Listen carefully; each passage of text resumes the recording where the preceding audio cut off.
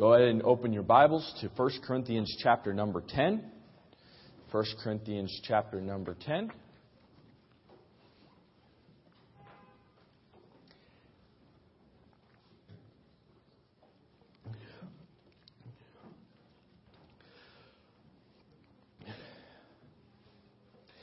And while the message tonight is not necessarily directly connected to last week's message, we are dealing with the same epistle. We are dealing with a letter Paul wrote to the same people in the same with the same train of thought. We're dealing with the same problems.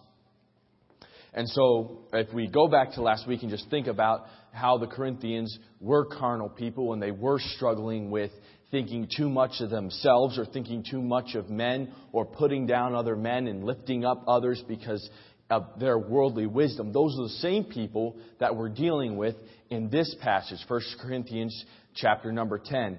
And they had been thinking that they were special. Some of them had even been going to the temples and partaking in idol sacrifices.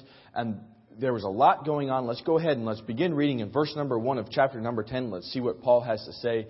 He writes, "Moreover, brethren, I would not have you be ignorant how that all our fathers were under the cloud and all passed through the sea, and were all baptized unto Moses in the cloud and in the sea, and did all eat the same spiritual meat, and did all drink the same spiritual drink.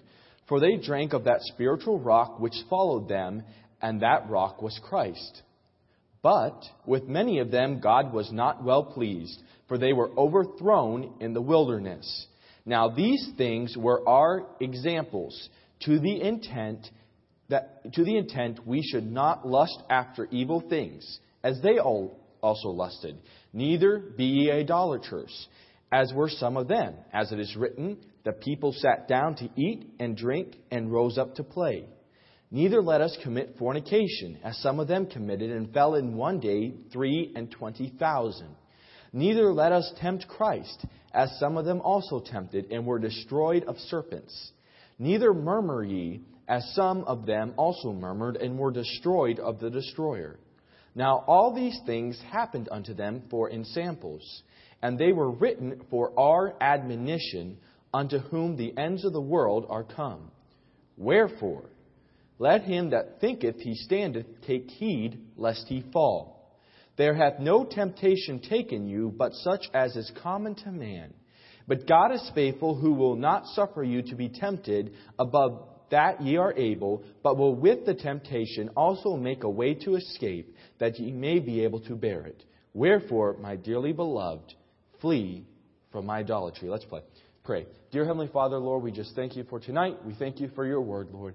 I just pray that it would be free to speak and that we would understand it, Lord, and that you would speak to our hearts, Lord, tonight. In Jesus' name I pray.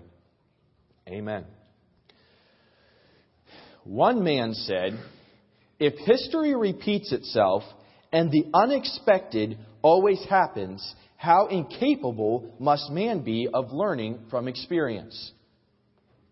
We think about that. That's a true statement. If history repeats itself and unexpected things always happen, how incapable man must be of learning from experience. Albert Einstein said, "Insanity," the definition of insanity, doing the same thing over and over again and expecting different results. Okay, how many people do we know? How many of us know people who have repeated history? Okay, there's the guy who says, "You know what? I don't care. I'm going to eat all the ice cream I want, and I don't care what history says. I can eat all the ice cream I want, and I am not going to become overweight." Is that really true? No. If the history shows us and science shows us, if you overindulge in certain types of food, it is going to be bad for your body and you're going to produce excess weight. Okay. But on a more serious note, how many people said they would never get addicted to drugs? I'm not saying I'll never get addicted to it. History won't repeat itself with me. I'll never get addicted. We're just having fun right now. We'll never be immoral. We're just, history's not going to repeat itself with me. I'm above that. I can handle driving that fast. I'm a better driver than those other people. Don't worry about me. History is not going to repeat itself with me. I'm just a better driver than those other people. They didn't know how to drive. I can drive as fast as I want, and nothing's ever going to happen to me. I won't get caught. How many have heard that? How many have said that before? Guilty here. But I'm different. This music, movies, entertainment, friends, they won't affect me like other people. But how often has people who said that been the very statistics that history has repeated itself? Would you agree with me on that? Can I get some heads going up and down? I know it's Sunday night. Okay, history does repeat itself. And if the one guy said, if unexpected things always happen, it must mean we are not learning from experience. Now we go back to this passage, and the Corinthian believers were smug. They were very proud in their new Christianity. They could not make the same mistakes the children of Israel did. In fact, some were so bold, as I said earlier, to partake in the very sacrifices at these pagan temples. Paul, in the chapter just before, in the verses just prior, verse 27 said, "But I keep under my body and bring it into subjection, lest that by any means, when I have preached to others, I myself should be a castaway." He was afraid that Paul was afraid that he himself might make shipwreck. But these Corinthian believers were so confident in their ability to withstand temptation, or so confident in their ability that they were like, we can do what we want and we're not going to fall. We can do what we want. History is not going to repeat itself with me. So Paul is writing, and in verse number 1 he starts out, "Moreover, brethren, I would not have you be ignorant how that all our fathers were under the cloud and all passed through the sea." Is Paul wanted to remind the Corinthian believers that the entire nation of the children of Israel had all experienced the same blessings and the same spiritual provision and workings of God in their lives. If we look through these first couple of verses, the word "all" is used 5 times. Paul is saying, let's just go through it. All were under the cloud of God's presence and protection. That all our fathers were under the cloud. When God brought the children of Israel up out of Egypt, there was a cloud that God appeared Himself. We know the story. We've gone through Sunday school. Most of you have been through Sunday school. There was a cloud there, and it led the children of Israel out of Egypt. When Pharaoh's armies were coming after them, the cloud went from the front to the back and stood in between Pharaoh's armies all night and through the Red Sea, so that the Pharaoh's armies could not get to the children of Israel. It provided the protection that they needed as God was leading them out of Egypt. And then through the entire time while they were in the desert, the cloud that symbolized the presence of God, the cloud by day, the pillar of fire by night, was with the children of Israel, was with the entire nation of the children of Israel. It wasn't like the cloud was there for some of them and wasn't there for the rest of them. Paul was making the case. He's like, I need to remind you, I don't want you to be ignorant of this. You need to be reminded of this, that all the children of Israel were there under the protection and guidance of God. Including the mixed multitude, all experienced this. The second thing we see is all of them miraculously passed through the Red Sea. And all passed through the sea. We see it right there in the text. When God parted the Red Sea, all of them, every one of the children of Israel saw the miracle. It wasn't that some of them didn't. Some of them flew across the Red Sea. Or some of them just blacked out and they were carried across the Red Sea. No, what Paul is writing to the Corinthian believers is every one of the children of Israel, the entire nation, they were all under the protection and guidance of God. Every one of them saw the miracle of the Red Sea as they walked through the Red Sea. And they saw Pharaoh's army after them, coming to them. And they saw the Red Sea close up on Pharaoh's army and completely destroy their enemies. And they were there when Moses wrote the Song of Deliverance. And they were with Moses and they sang that song of deliverance. And they were praising God. And all of them saw this. All were baptized unto Moses. Now there's a lot of debate about what this means. We're just simply going to say they were all baptized unto Moses, okay? But they were all part of the covenant of Mount Sinai. They were all part of God's chosen and peculiar people. They went through the same exact things. They were all separated unto Moses. Some people want to say, this is a church in the wilderness and not, but that is not it at all. There's a church today. There was a nation of Israel back then. And while Paul uses the same terminology, it's not speaking about a church in the nation of Israel. They were a nation. They were all taken and separated from the land of Egypt to Moses, to God in the wilderness. They were all taken out of Egypt. None of them still had Egypt strapped on their back and Pharaoh leaning over their shoulder telling them what to do. Pharaoh died in the Red Sea. They were all separated from Egypt. Every one of the nation of Israel, including the mixed multitude, were separated from Egypt into the wilderness to meet with God. And all of them experienced that, and all of them experienced the same spiritual and physical provisions in the wilderness. The manna came every morning for them in the camp. All ate of the spiritual bread. Talking about the manna.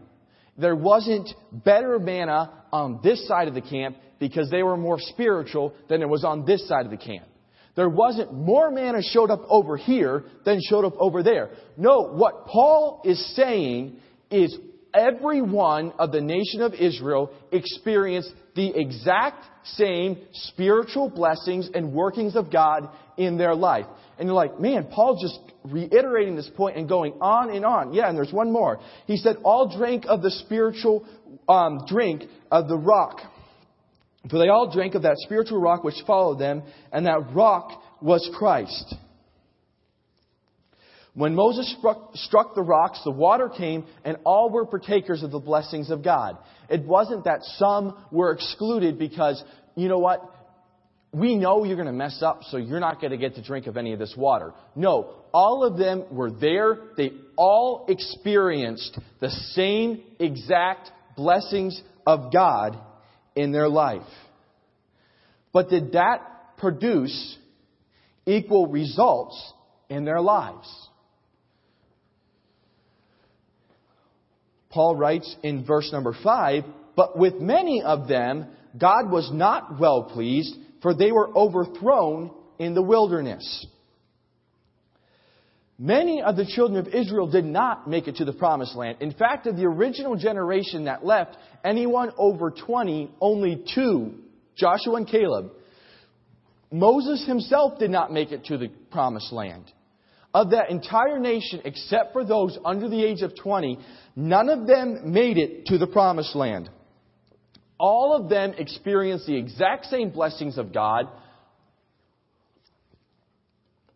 All of them experienced the exact same provision of God. But many of them, in fact, we could say most of them, did not get to experience the final rest of God, did not get to experience God bringing them into the land of Canaan because they were overthrown in the wilderness. God was not pleased with them. Verse number 5, with many of them, God was not well pleased. How many times do we read in the Bible of God's wrath being kindled against the children of Israel? Many, many, many times, because they did this here and they murmured, and we're going to go through. Paul writes a list here for us. God was displeased with them because they refused to listen and obey God's word, and they were overthrown in the wilderness. The word gives the idea of just being scattered out, just thrown out all over the place. And even though all of them had the exact same spiritual blessings, Paul is trying to drive this home, many of them did not experience a fruitful end. Many of them were overthrown in the wilderness. And today we might be asking the same questions as the Corinthians. Why do I care about the nation of Israel? I'm a Gentile. I'm not even a Jew. Who cares about what happened in the wilderness 2,000 or however many thousands of years ago? That has absolutely no bearing on my life. Why is Paul going on and on and on and on about people I'm not even related to? Why is Paul going on and on about this? what is the big point here? Why is God taking time to record in His Word for us today this history lesson? Because that's what it was. It was a history lesson. And it was put here for a warning for the Corinthian believers and for the believers of all time. Verse number 6. Now these things are examples to the intent we should not lust after evil things as they lusted. And then Paul begins to go down a list. Paul reminded the Christian believers that the purpose of this writing was a warning directly to them, and therefore it is a warning directly to us today. The Corinthian believers were not to lust as the children of Israel had lusted. This is when they lusted for meat or evil things and complained about how they had it better in Egypt. They began thinking about how when they were under the bondage of Pharaoh and under the bondage as slaves and unable to inherit the land that God had promised them, they were in the wilderness. They had God leading them everywhere they went. They had a covenant with God. They were there God was meeting with them and God was speaking to them and they were God's people. God had pulled them out of that bondage. And yet all they could think about at this time was, I had it so much better back in Egypt. Man, why are we here? God, we just have bread. We don't even have any meat. I want some meat. And they began to desire this thing and lust after it. But how often do we, even today, as Christians, spend our time longing for things that we had when we were in sin, that we had when we were under the bondage of sin, when we were not free to live as Christ, when we did not have the redemption of Christ, and there's things that sometimes can catch our eye or catch our mind, and we look back and we say, man, I really want one of those, and we can begin to desire some of those things, whatever it is, whether it's friends, whether it's whatever, you fill in the blank there. Paul's warning the Corinthian believers that they can lust. While they're not going to lust after meat because they're not in the wilderness, they can have the exact same heart attitude as the children of Israel. Psalms 106 gives a commentary about this. He says, and He gave them their request, but sent leanness into their soul. They lusted after evil things, and they were destroyed by their own sinful desires. That's how some of them displeased God and were overthrown in the wilderness. Then Paul goes on. And he says, neither be ye idolaters, as were some of them, as it is written. The people sat down to eat and drink and rose up to play. This is speaking about when they were at Mount Sinai and they had just heard God Himself speak the Ten Commandments from Mount Sinai. And just days after that, the nation of Israel, not all of them, but many of them, are gathered around a golden calf that they had made with their hands, and they're worshiping a golden calf, and in licentious worship, days after hearing God Himself speak from the mountain. They could still see the smoke and the fire on the mountain as they were dancing around this golden calf.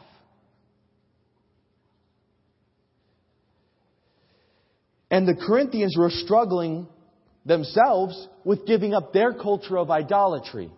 In their Gentile culture, it was a massive part of their city. They had temples upon temples upon temples and it was just part of their culture to go in and partake in these feasts. They would be invited into these idolatrous feasts. And Paul was writing these Corinthian believers and saying that children of Israel, they're there for a warning so you don't commit these same sins. And we often struggle with giving up the quote-unquote cultural practices of our day, and how the world says, if you're going to fit in, if you're going to succeed, you need to be doing this and you need to be seeking this, when rather what we need to be doing is seeking God and serving God and not allowing the world to dictate what we're going to be doing with our lives.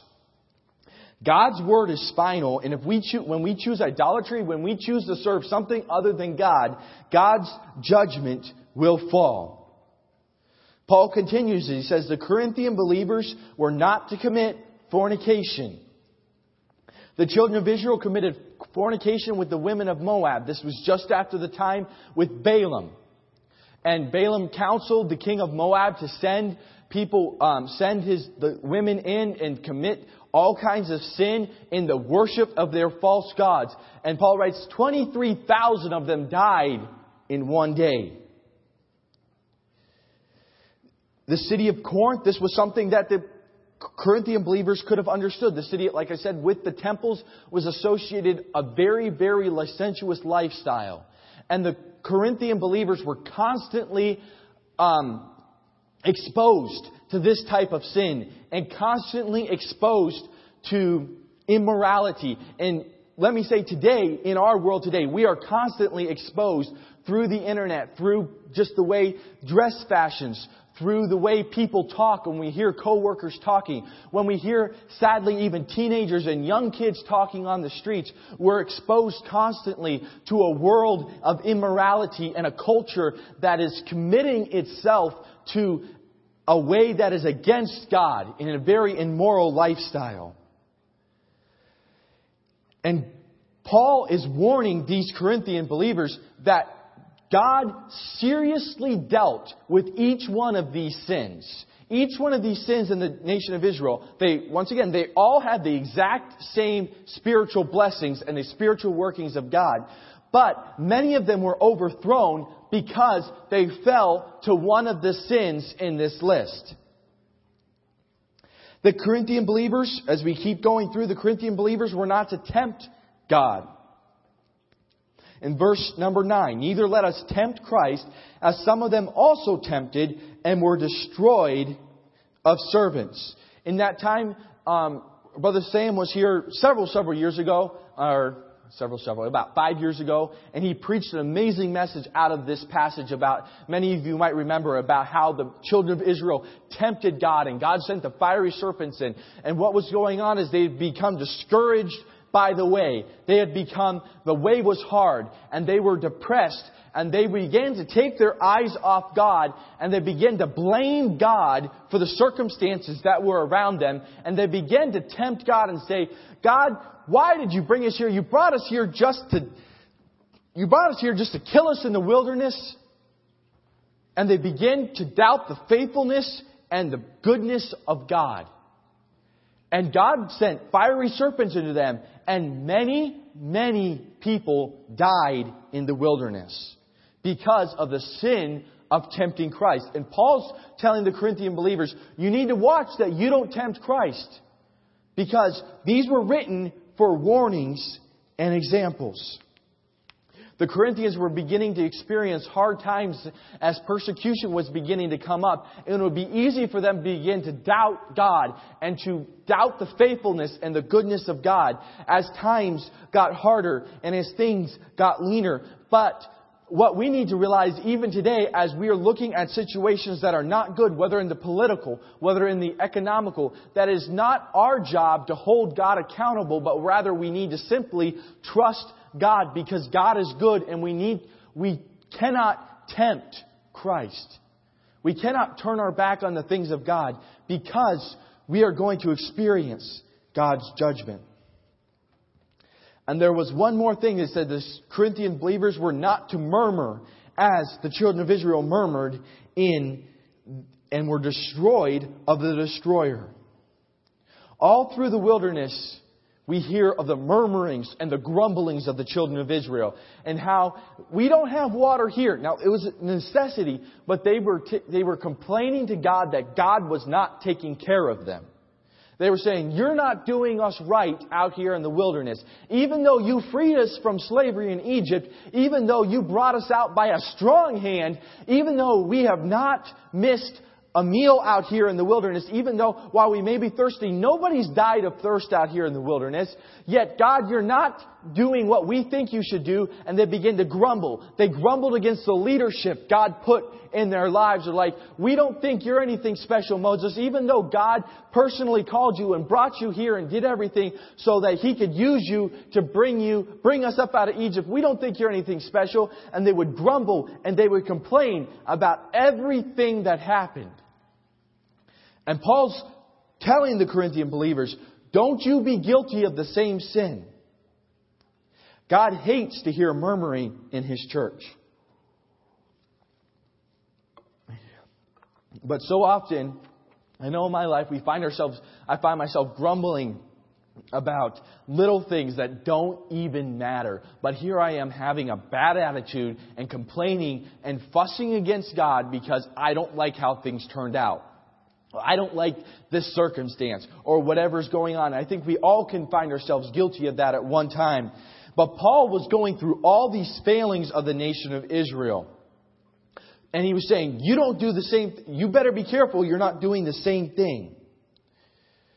But why was he doing that and going through the nation of Israel, the history of the nation of Israel in the wilderness for these Gentile and Jewish believers thousands of years later? Paul commanded the Corinthian believers to heed the warnings of the examples God had placed in His Word. These things happen in samples. It's the same word is used as an imprint or of a stamp. Thomas uses the exact same word when he speaks about the print in the nails of Jesus' hands. I want to put my hand in the print. It's examples. It's the exact same word. And what it's talking about is God has placed some imprints or some warnings. You ever seen something stamped on something? God has stamped a warning in His Word by recording the nation of Israel for all believers for all time. There's warning signs so often as you're driving down the road. You see a sign. Sharp curve here. Slow down.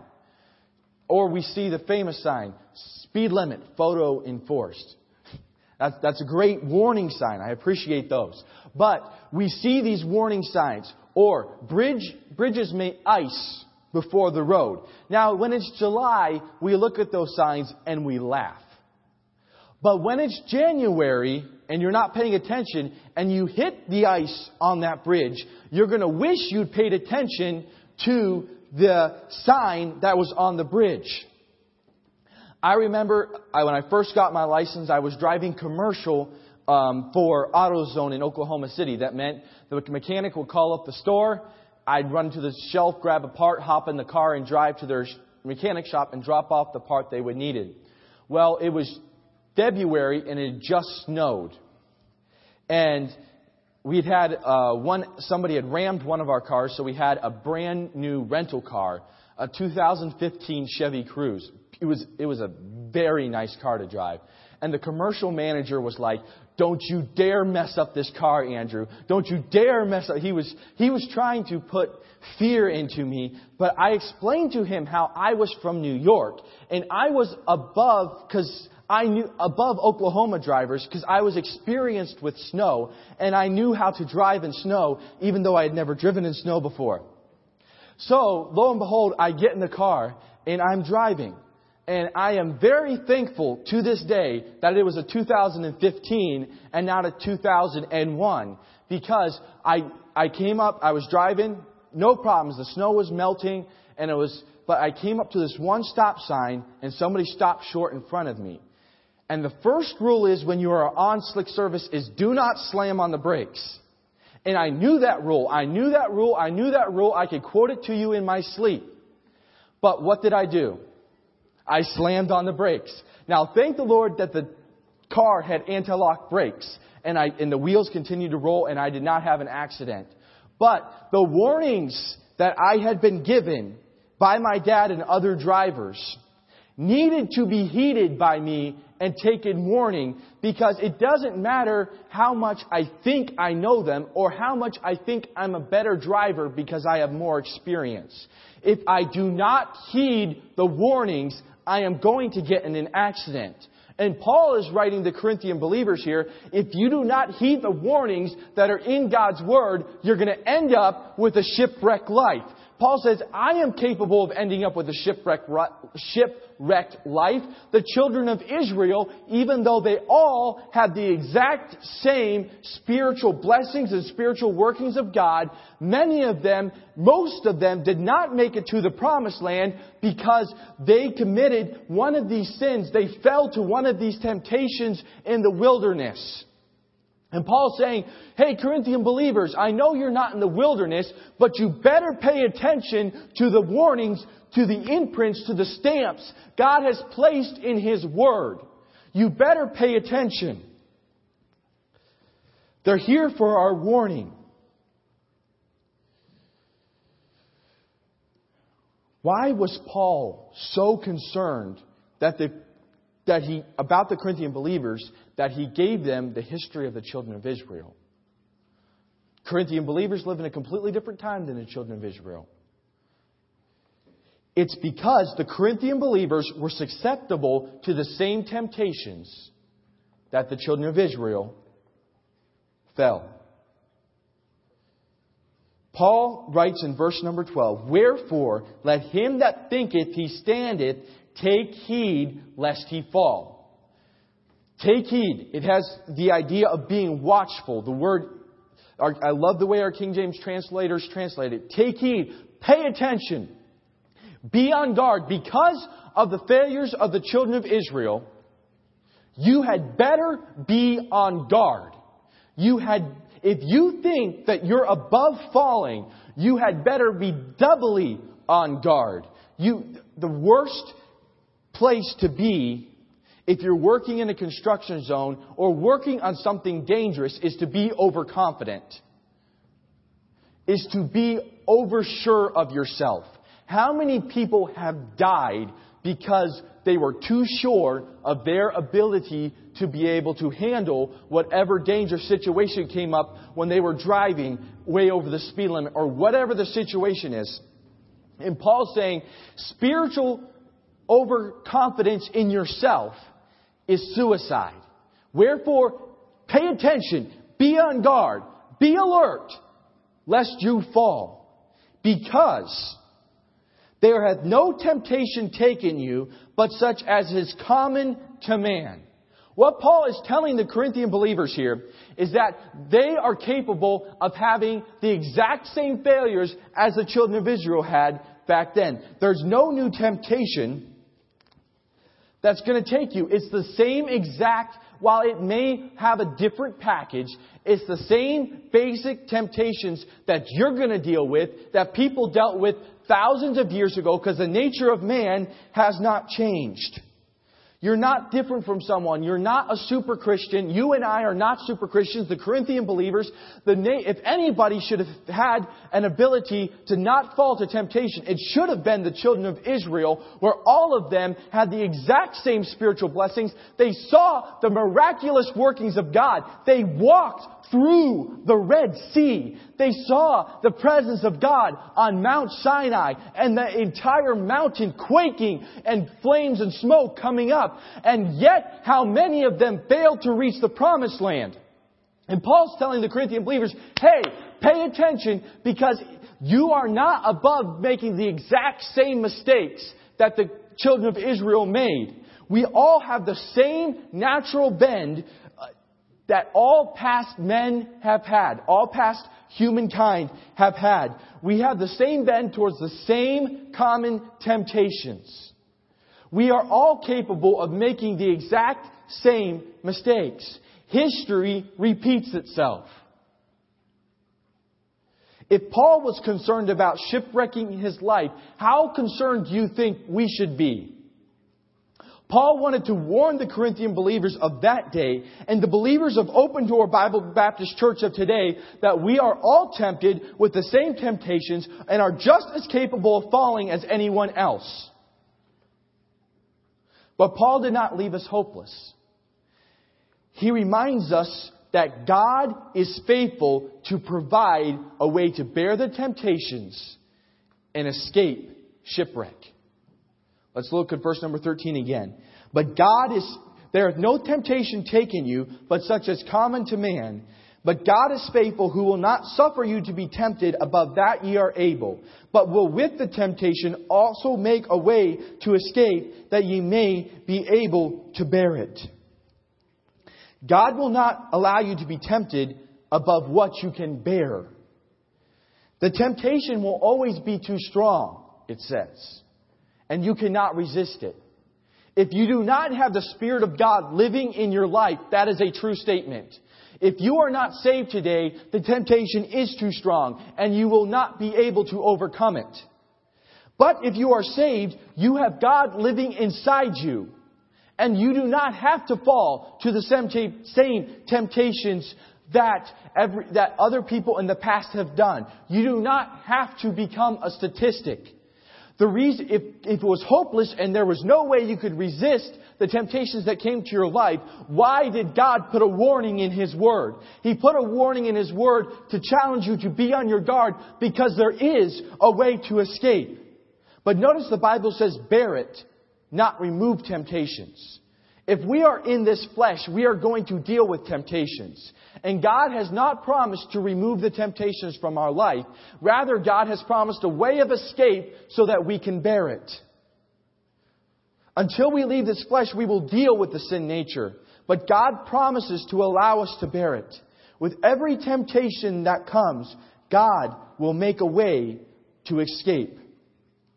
While it wasn't necessarily used at this time, this word was not used at this time exactly, but it carries the idea of a harbor, where during a storm a ship could go and it could find safety from the storm that was going on. And God is saying, I am going to make a way that even though the temptation is raging, even though you and I are just as capable of falling as anybody else, if you will listen to God's warning and follow God's path, God will provide a place for you where you can be able to weather that temptation and not make shipwreck with your life.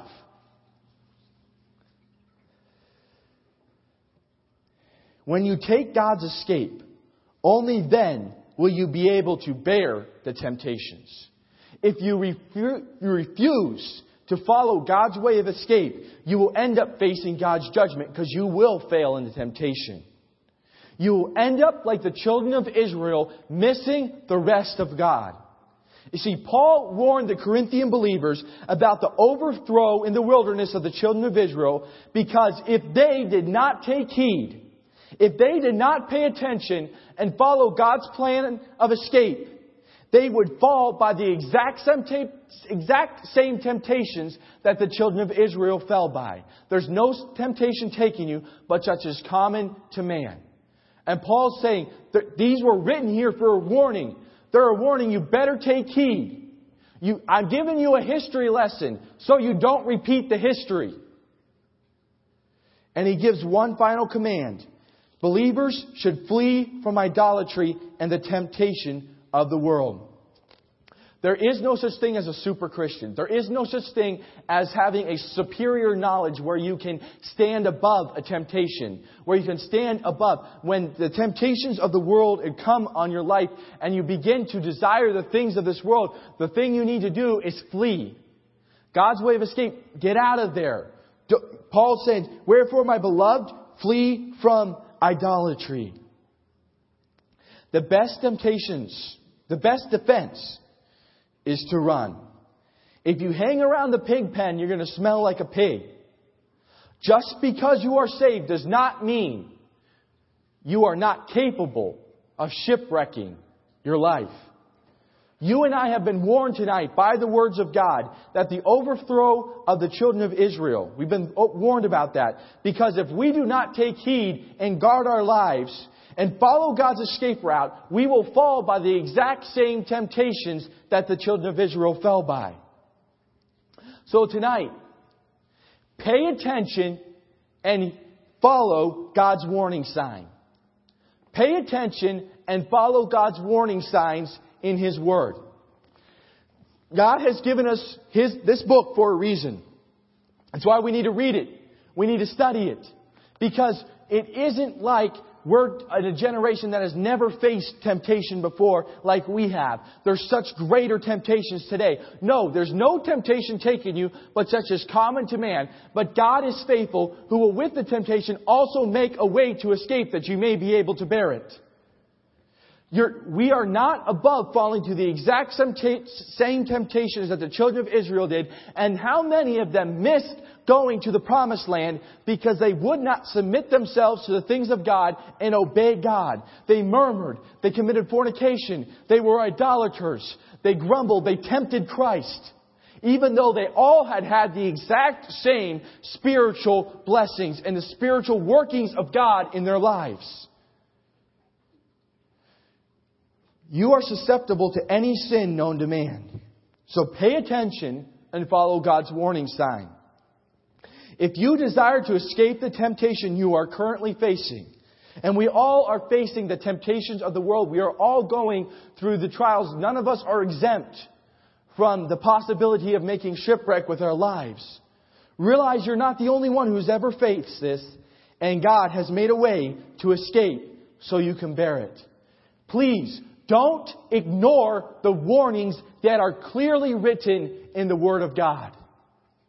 If you choose to sin, you will face the consequences and the judgment of God. And don't overestimate your ability to withstand temptation. You and I have been warned about the overthrow of the children of Israel, because if we do not take heed, if we are not on our guard, we do not follow God's escape route, we will end up falling by the exact same temptations that the children of Israel fell by. If history repeats itself, and the unexpected always happens, how incapable must man be of learning from experience? And how many times have we allowed sin, the same sin, and say, it won't affect me. I'm above this. I'm preaching to myself. This is written to all Christians. All Christians. Pay attention and follow God's warning signs. Let's pray. Dear Heavenly Father, Lord, we just come before you tonight, and we thank you for your word and how clear it is, Lord. And I just pray that you would work in our lives, Lord, and that we would follow your warning signs, and we would follow what your word says, Lord, and that we would not become shipwreck or fall as people have fallen before, Lord, that we would not repeat history, that we would allow your grace to sustain us, Lord. And in Jesus' name I pray. And as we continue to pray, if you want to come forward, just pray in your seat.